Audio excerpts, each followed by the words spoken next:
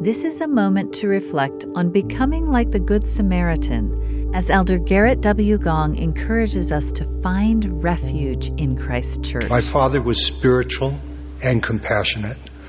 One night, as emergency vehicles with loud sirens raced through Paris, he said, "Gerrit, those cries are the wounds of a city." On that trip, I felt other cries and wounds.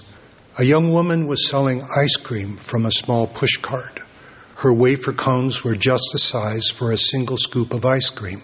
For some reason, a large man confronted the young woman. Yelling and pushing, he tipped over her cart, spilling her ice cream cones. There was nothing I could do as he crushed the cones with his boots. I can still see the young woman on her knees in the street, trying to save broken wafer pieces, tears of anguish streaming down her face.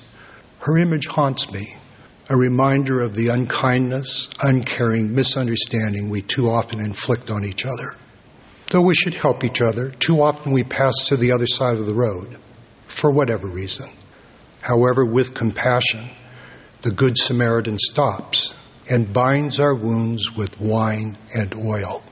Symbols of the sacrament and other ordinances, the wine and oil point us to the spiritual healing in Jesus Christ.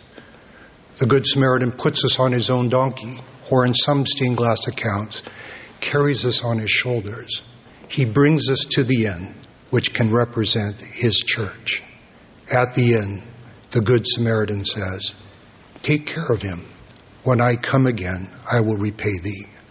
The Good Samaritan, a symbol of our Savior, promises to return.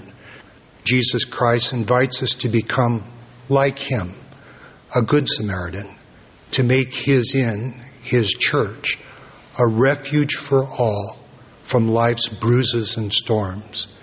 We prepare for his promised second coming, as each day we do unto the least of these as we would unto him.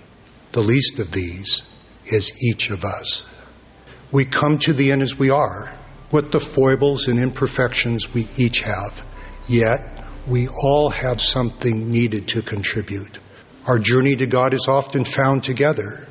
We belong as united community. That was an excerpt from Elder Gerrit W. Gong's talk, Room in the Inn.